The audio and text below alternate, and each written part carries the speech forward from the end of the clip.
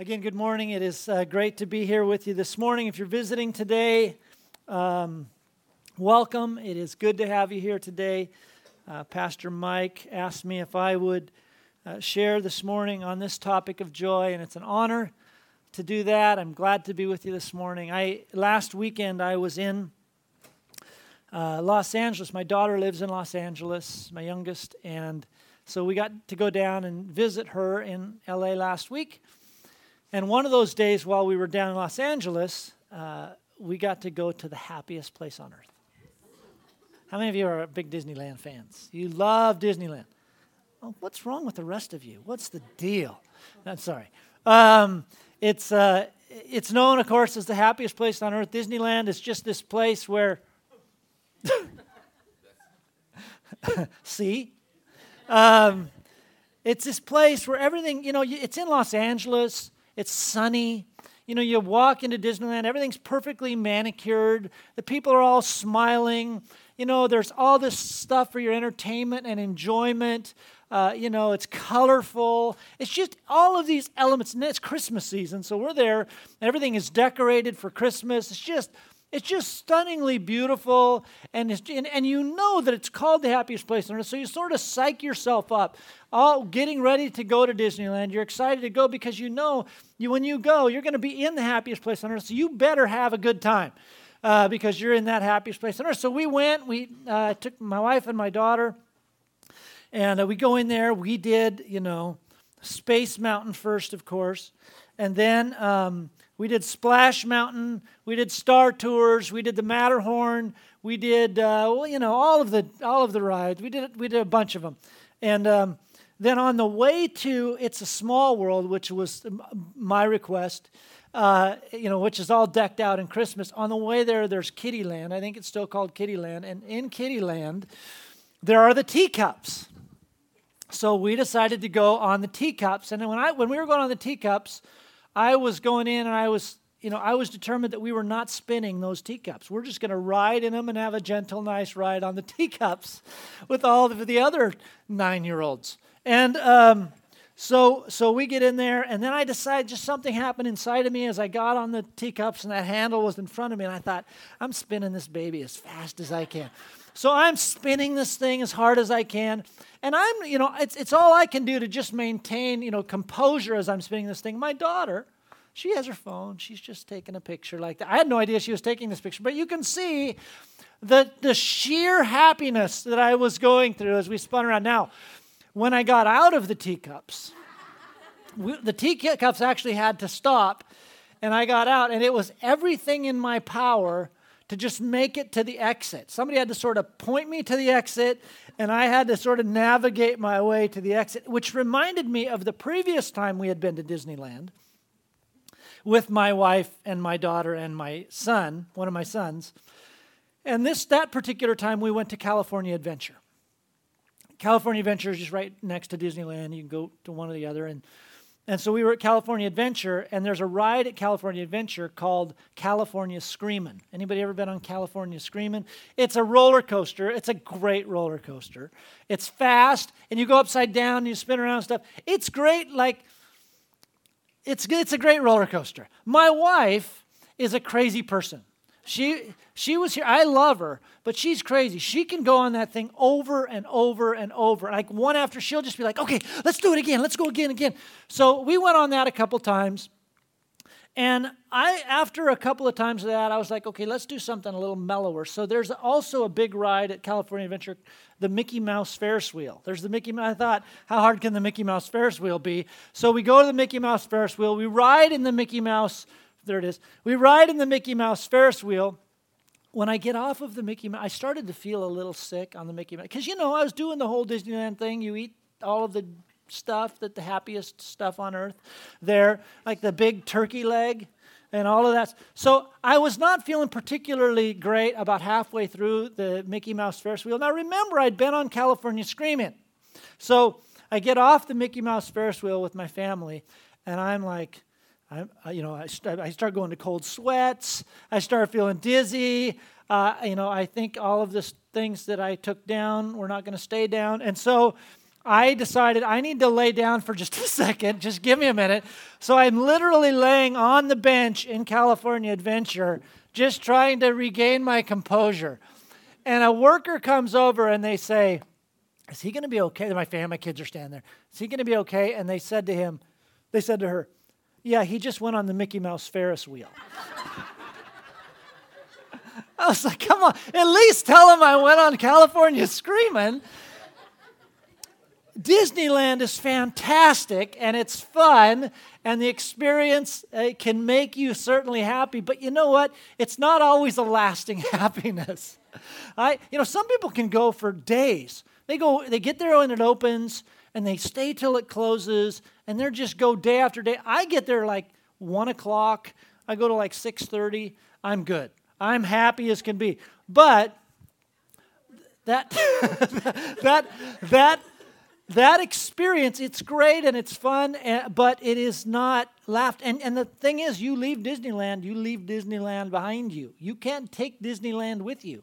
You could take it in your memories and stuff, but you don't take Disneyland. Like, you can't go and then build Disneyland in your backyard. It's a great experience, but it's all dependent on the environment and the circumstances and the experiences that you're going to have. And it's great. I think happiness is great. God loves us to have happy experiences. But today we're talking about joy. And joy, while happiness is a part of it, joy is something deeper. Joy is something more lasting. Joy is something more substantial. And the first Christmas story that we will think about this morning is a story filled with joy. In fact, when, even before Jesus, Mary and Joseph and Jesus enter the scene, there's the story of John the Baptist who's going to be born to Elizabeth and Zechariah. And Elizabeth is told he's going to be a source of great delight and he's going to be a source of great joy. But the beautiful sort of pinnacle story of Christmas is in Luke chapter 2, verses 1 through 11. And I'd like us just to look at this morning. Luke 2, starting at verse 1, reading through verse 11, and it says this: In those days, Caesar Augustus issued a decree that a census should be taken of the entire Roman world. This was the first census that took place while Quirinius was governor of Syria. And everyone went to their own town to register. So Joseph also went up from the town of Nazareth in Galilee to Judea, to Bethlehem, the town of David, because he belonged to the house and line of David. He went there to register with Mary, who was pledged to be married to him and was expecting a child. While they were there, the time came for the baby to be born, and she gave birth to her firstborn, a son. She wrapped him in cloths and placed him in a manger because there was no guest room available for them. And there were shepherds living out in the fields nearby, keeping watch over their flocks at night. And an angel of the Lord appeared to them, and the glory of the Lord shone around them, and they were terrified. But the angel said to them, Do not be afraid, for I bring you good news that will cause great joy for all the people. Today, in the town of David, a Savior has been born to you. He is the Messiah, the Lord. This is the Christmas story. And to the shepherds, the angel said, it will be good news that will cause great joy. Good news, that word good news is where we get our word the gospel. It's the good news of Jesus. And the angel said that good news is going to cause great joy. So today we unwrap the gift of joy. Joy is a hard word to define. If I ask, how would you define joy? In fact, I did a Facebook post and I said, give me your best definition of joy. And I got some fantastic definitions of joy in that post. And some people shared their definition. Some people shared experiences that were the way they express their joy when they have these certain experiences. And it's a hard thing to catch just in words. But I'm going to give my best attempt this morning based on what I see in Scripture, and this will be an aspect of joy that hopefully will resonate this morning with you as we look at God's Word. So what is joy? Here's what I believe joy is. Joy is a Spirit-born, happy response of the soul to the presence of Jesus and to the reality that this is not the end. Joy is a spirit-born, happy response of the soul to the presence of Jesus and to the reality that this is not the end of the story. Let's take the first part of that definition. Joy is a spirit-born, happy response of our soul. Spirit-born. We can't make joy happen. No matter how we try, no matter what we do, no matter what we surround ourselves, with, we can't make joy happen. We can do happy motions, we can jump up and down, we can dance, we can leap, but we can't make joy happen. We can't fake joy. You just can't fake joy. You have joy or you don't have joy, but you can't fake it. Sometimes we can put on a face, right? We can look like maybe we're joyful or we can look like we're happy, but you can't really fake joy. Joy isn't really a decision. It's a Holy Spirit-born response. It's not of our body. It's not of our mind. It's a response of our soul. Galatians chapter 5, verse 22 says, "But the fruit of the Spirit," it says this is something that comes from the Holy Spirit. The fruit of the Spirit is love, joy, and goes on, peace, patience, kindness, goodness, gentleness. It's a fruit of the Spirit. It's born by the Spirit. We can't, squeeze out joy by our effort. It is born of the Spirit of God in us. In the book of Luke, chapter 10, there's a story there where Jesus sends out his followers and he says, I want you to go and minister to the people. And they go out and they minister. They come back and they're telling reports of how people have been healed and how people have been set free from demonic oppression and things like that, which is a great story. But Jesus makes this interesting statement back to them. And he says in Luke 10, verses 20 and 21, verse 20 says, however, do not rejoice that the spirits submit to you, but rejoice that your names are written in heaven. That the starting point of our joy, of our finding joy, of our expressing joy, of our experiencing joy, the very starting point is this fact that we have a relationship with Jesus Christ as our Lord and Savior. That's the starting point of joy. Outside of that relationship with Jesus, we will not really find true joy because it is born of the Spirit and the Spirit is given us by Jesus. So it says, you can rejoice at all kinds of things, but really rejoice that your names are written in heaven. It goes on in verse 21 and says, at that time Jesus, interestingly says, full of joy through the Holy Spirit. So even Jesus, in his humanity, the joy came as a result or born by the power of the Holy Spirit of God working through Jesus. So you might say, well, Chris, you say you can't make joy happen, you can't fake joy, you can't do it on your own. If you can't make it happen, how do I have joy? That's a great question. In fact, that's the question, right? That's the thing that we will try to consider here in the next few minutes. Listen, while feelings are not a rational decision, that's true, right? Feelings are not always a rational decision. Does everybody agree with me on that? Things we feel, but they're not always rational. So while feelings are not a rational decision, the Bible does assign a rightness and a wrongness to some feelings. It's just true. The Bible does assign a rightness and wrongness to some feelings. It tells us, the Bible does, to be joyful. The Bible tells us to be tender-hearted. It tells us to do that.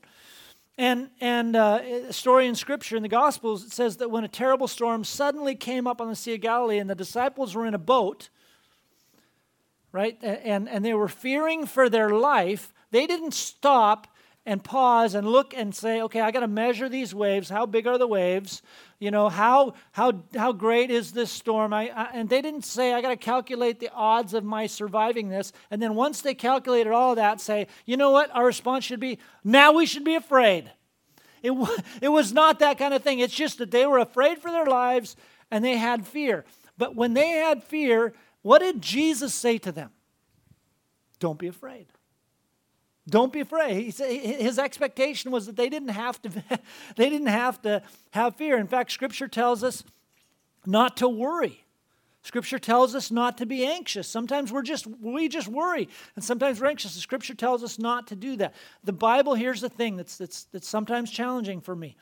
The Bible requires things of me that I cannot produce of my own power. The Bible requires things out of me that I cannot produce of my own power. I am fallen. I am weak. And I am in need. And that is why we need Jesus to be able to do the very things that Scripture tells us we can and have the ability to do. But not in our own strength, but because of Jesus with us. Jesus comes through his death and resurrection. He provides us an opportunity to be his followers, to be saved, to be his children. And then when we follow him, when we accept Jesus Christ as our Lord and Savior, what does he give us? He gives us his Holy Spirit. He says, listen, I've been with you, but I'm going to give you one who's not only going to be with you, but he's going to be in you. And that is my Spirit. So he then, when we come to Christ, he gives us his Holy Spirit to live within us. And since joy is born of the Spirit, when we have the Holy Spirit of God in us, that is why we have the capacity now for joy. It is because of Jesus. That's part of the good news of a great joy.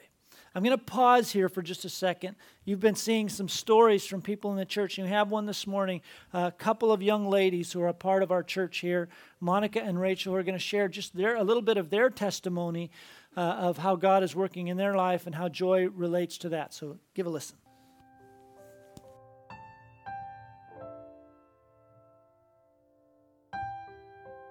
I don't think I really thought about joy before Jesus. I just thought of like happiness more of like, oh, like I'm having a really good day and like these circumstances are lining up or like, you know, things aren't too bad. That's what I thought was like the best. Before I really encountered God,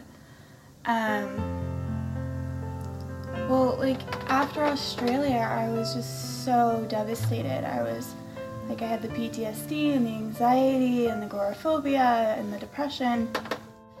That really robs you of any sense of peace or joy or ability to like feel good about anything.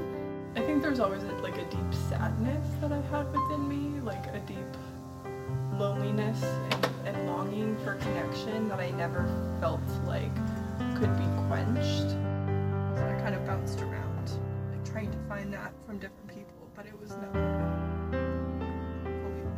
I'd be in places that were supposed to be happy. I would always feel like I wasn't fully present in the moment. I always felt like I was removed or excluded or on the outside or like looking through the glass into other people's lives.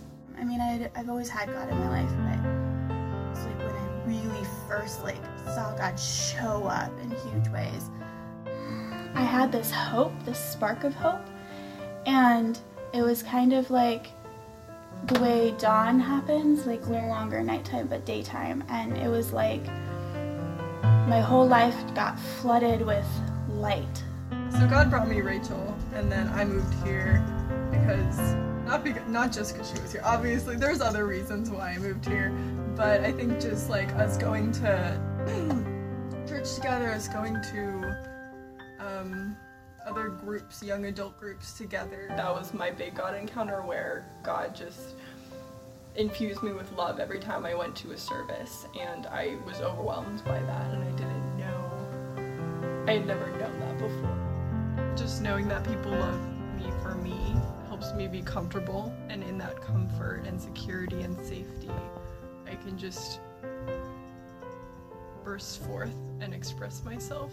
And in that expression comes joy.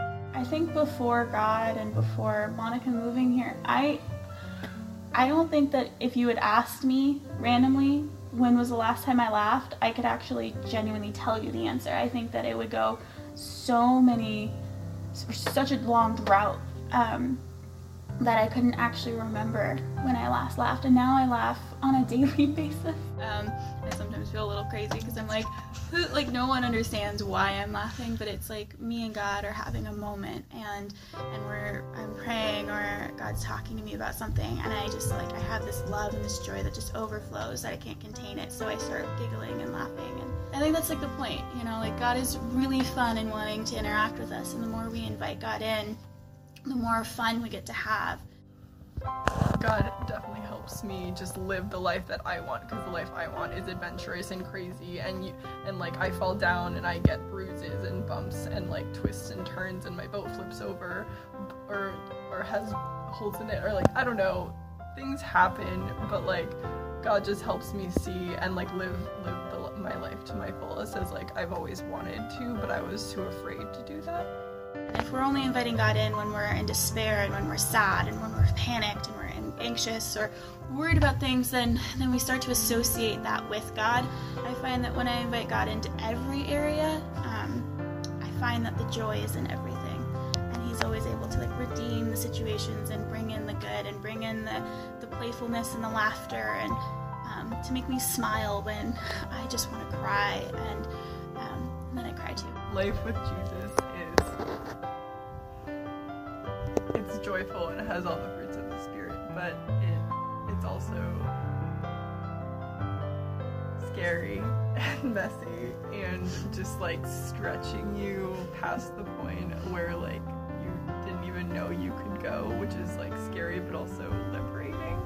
I've had more joy here in Washington with these people in this community than I've ever had, because I'm actually connected to people, because I have these rich, deep conversations, and I get to do life with people. I get to show up with pies, I get to like give people bread, I get to like love on them and love their kids, and to be with them through the ups and downs, and that for me has been like the biggest blessing and the best part of just the whole journey.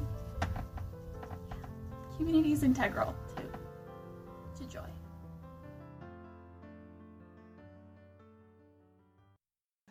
Thank you to Monica and Rachel for doing that, for Pastor Andrew for putting that together this morning. And I just love that picture, that understanding that their joy came as they connected to God. It's a Spirit-born response. So if it's a Spirit-born response, happy response of our soul, what is it that we're responding to? Joy is a Spirit-born, happy response of our soul to the presence of Jesus. In the Christmas story, as you begin reading that Christmas story, there's a time when Elizabeth, pregnant with John the Baptist, is there, and Mary walks into the room. Mary is pregnant with Jesus. And as Mary walks into the room pregnant with Jesus and sees Elizabeth pregnant with John, the scripture says that John leapt for joy in Elizabeth's womb. That at the presence of Jesus, there was joy, even in yet unborn John. And see, what happens is when we have Jesus with us, when we carry him into the room, we carry joy into that room. We'll talk a little bit more about that in just a little bit, but there's joy at the presence of Jesus. The story said, good news of a great joy, for unto you is born this day a Savior who is Christ the Lord. See, Jesus was there. The reason there was joy is because now Jesus was here, and Jesus is joy is the natural response to the presence of Jesus. Psalm 16:11 says it this way: you make known to me the path of life. In your presence there is fullness of joy. That at the presence of God, in the presence of Jesus, we find our joy. Why is that? It's because when we recognize the presence of Jesus with us, there's something that happens to us. We start to gain confidence when Jesus is with us, right? There's nothing we can't overcome when Jesus is with us. We have peace when we recognize that Jesus is with us. We have his love when Jesus is with us. And when Jesus is with us, we begin to recognize who he sees that we are. And sometimes we have all of these voices telling us that what we aren't and what we can't do and how.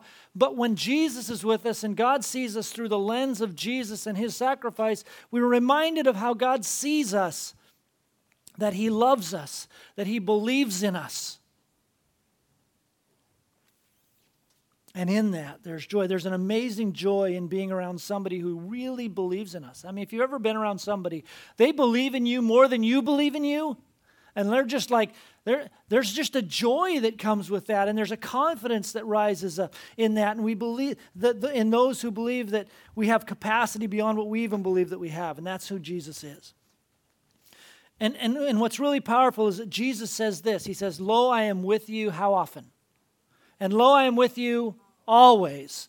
He says, I will never leave you and forsake you. So if joy is a response to the presence of Jesus, and Jesus says he is with us always, how frequently can we have joy? Always. That it is always available to us according to God's word. And I love that truth. The reason that we can have an abiding joy is because we have an abiding Savior. Another beautiful truth about, a part of the truth about the fact that joy is a response to the presence of Jesus is this, that because Jesus is with us always, we are joy bringers. We can be people who are joy bringers. You heard it in Rachel's story. She said community is integral to joy. And the reason for that is when we get around people, so when we talk about joy being a response to the presence of Jesus, when we get around people who have Jesus in their life, we begin to recognize that joy again when we need it. And when we are people who are carrying Jesus with us or are walking with Jesus, I think about Mary and Joseph, right? I think about Mary and Joseph. Here's this young couple. They were hiding, because Mary's pregnant and they weren't married yet, so they were going through all that turmoil. This young couple, they go to Bethlehem because they're responding to a census so they can be taxed appropriately. Not the greatest of, occasions that they're going to. Here come the shepherds. Shepherds are one of the lowest classes in that day of people because they were considered to be unclean. They're dealing with the animals. And they wind up, Mary and Joseph don't have enough money or enough contacts in that town to even have a place to stay. So they wind up in this stable. Jesus is born in a manger. All of these circumstances that would not naturally lend themselves to joy. But you look around any, neighborhood or community, you go inside houses and you find on mantles and in front yards, pictures of Mary and Joseph and images of the shepherds and the stable and all of it now is this beauty in it. And the reason is because they brought us Jesus. And in the presence of Jesus is where we find our joy. I love this reality because when we have Jesus in our life, if we are Jesus bringers, we are joy bringers. So wherever you go, you have Jesus with you, you should be bringing joy. Let me get you this last part of this definition. Joy is a spirit-born, happy response of our soul to the presence of Jesus and to the reality that this is not the end of the story. This is not there's some, as I began looking at Scripture, as I've been studying joy, there's so many places where joy is connected to difficulty. There's so many places where the definition or the expression of joy is connected to trial and problems. But I also noticed that as I began looking at Scripture and looking at how joy is defined, that it is very closely related to this sense of confident expectancy, that God is about to do something great regardless of what the circumstance that you're in.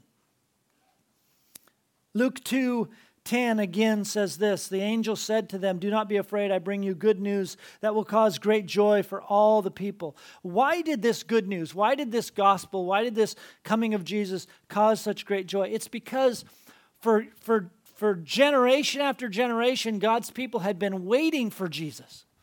And they found themselves in exile. They found themselves in the margins and marginalized. They had been enslaved and by one country after another, but they had in the back of their mind this prophecy all the way back to Abraham and all through the prophets that there would be coming one who would set them free, who would give them their freedom, who would give them their liberty, and this one would be the Messiah. And now the reason this would be good news that would cause such great joy is because that one that they had been waiting for, that one that had been prophesied, was now here. So all of the trouble, all of the experiences that they were in, even then at the time of the angels saying this, they were under Roman rule. They recognized, listen, this is not the end of the story because Jesus is here. Jesus is here. Now, it happened differently than they expected, but Jesus was there.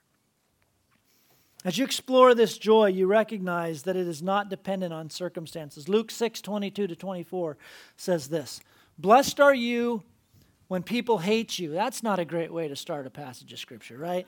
Blessed are you when people hate you, when they exclude you, when they insult you, when they reject your name as evil because of the Son of Man. It goes on to say, rejoice in that day and leap for joy. Because great is your reward in heaven, for that is how their ancestors treated the prophets. So hated, insulted, rejected, excluded. Listen, you can still have an abiding joy because you know this is not the end of the story. James 1:2-4 says, consider it pure joy, my brothers and sisters, whenever you face trials of many kinds, because you know that the testing of your faith produces perseverance. Let perseverance finish its work so that you may be mature and complete, not lacking anything. Listen, when we face trials, we can still rejoice. We can find joy. Why? Consider it pure joy because you know this is not the end of the story. And here's the thing. It's not just the negative things we are going through that are not the end of the story. There are some beautiful things you're experiencing in your life. Some of you might be in just a season of abundance and blessing and passion, and you have more money than you know what to do with, and everything is beautiful and wonderful. All your relationships are perfect. You might be in a season like that, which I hope you are, and I'm happy for you if you're in that season. You should celebrate that season. But here's the amazing thing about joy, that even that story, even what you're experiencing now, pales in comparison to the eventual reality of our someday when we will be ultimately with Jesus. It's just going to keep getting better. So part of this joy reality is knowing that this is not the end of the story. That all of us on this earth always have a longing for something greater, don't we? And the joy in us is that Jesus has promised us that that's going to be a reality. 1 Corinthians 13:12 says, for now we see only a reflection as in a mirror. Then we shall see face to face. Now I know in part, then I shall know fully as I am fully known. Listen, we know him now. That's a beautiful thing. That's a good thing. We know Jesus now. But there's coming a day where we're going to know him fully as we are known. This is not the end of the story. We experience passion now, but nothing like we will ultimately experience with Jesus. I go up to the hills on a warm summer day and experience a sunset. This is one of my favorite things to do. Experience a sunset from the top of a ridge. And that just takes my breath away. It just takes my breath away. That's where I find my joy. That's where the experience of joy comes out for me. But listen, I know that even that experience of joy is nothing like what we will experience one day. That even that experience is not the end of the story. It's going to get better.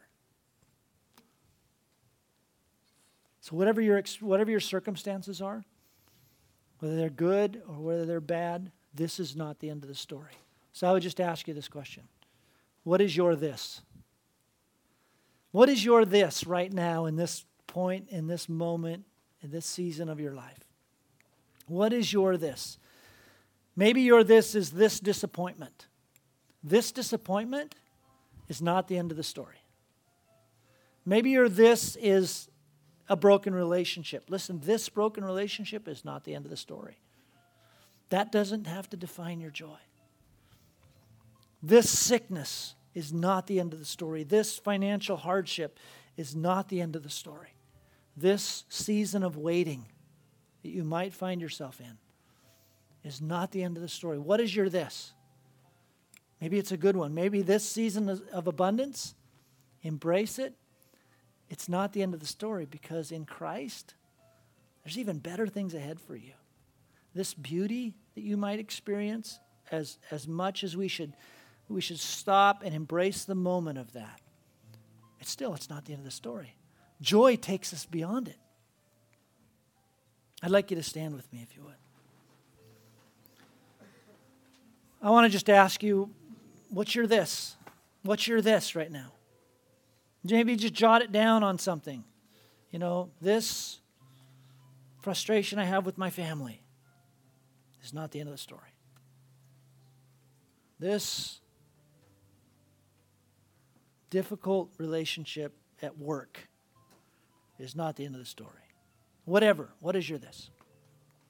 Let me just close with 3 kind of practical ways to walk in joy. Number 1, choose gratitude. Choose gratitude. That when you don't feel joyful, start giving thanks. Just start thinking about things you can give thanks for. It might take a while to get started, but you know what? When you get started, you start thinking of all the things you have to be thankful for. Choose gratitude. Scripture says in 1 Thessalonians 5:16-18, rejoice always, pray continually, give thanks in all circumstances. For this is God's will for you in Christ Jesus. Give thanks in all circumstances. Rejoice always. Choose gratitude. Secondly, choose to obey. John 15:9-11 says, as the Father has loved me, so I have loved you. Now remain in my love. If you keep my commands, what are his commands? Love God with all your heart, soul, mind, and strength. Love your neighbor as yourself. If you keep my commands, you will remain in my love, just as I have kept my Father's commands and remain in his love. I have told you this. Why? So that my joy may be in you, and so that your joy may be complete. That if we choose to obey, the more we align ourselves to God's word and to God's ways, the more we avail ourselves of the fruit of joy in our life. Choose to obey. Lastly, choose to abide. It says, if you, as the Father's loved me, I have loved you. Remain in my love. I've told you this so that my joy may be in you, that your joy may be complete. Abide in Christ. Let's bow in a word of prayer this morning. Lord, thank you for joy. Not manufactured, not dependent on circumstances. Lord, thank you that we don't have to rush home and build Disneyland in our backyard in order to find it, but thank you for Disneyland. Lord, thank you for circumstances that make us laugh. Thank you for situations that make us happy. We're grateful for those, God. I pray that everybody in this room would laugh more this week than they've laughed in the last year.